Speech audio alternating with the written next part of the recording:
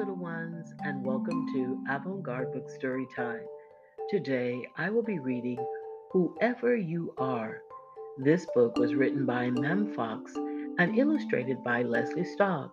If you have the book, you can follow along. If you don't, it's okay. Just get in a comfortable place, get relaxed, and listen quietly to Whoever You Are. Little one, whoever you are, wherever you are, there are little ones just like you all over the world. Their skin may be different from yours, and their homes may be different from yours. Their schools may be different from yours, and their lands may be different from yours. Their lives may be different from yours, and their words may be very different from yours. But inside, their hearts are just like yours.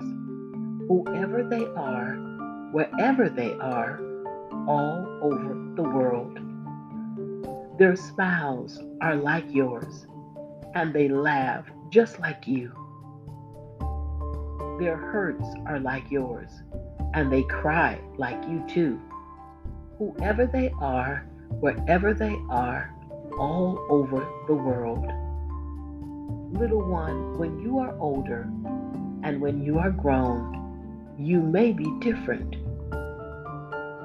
and they may be different wherever you are, wherever they are in this big wide world. But remember this: joys are the same, and love is the same, pain is the same, and blood is the same. Smiles are the same, and hearts are just the same. Wherever they are, wherever you are, wherever we are, all over the world. The end. Boys and girls, I hope you enjoyed that beautiful story. Whoever You Are, written by Mem Fox and illustrated by Leslie Staub. Have a beautiful day wherever you are, boys and girls.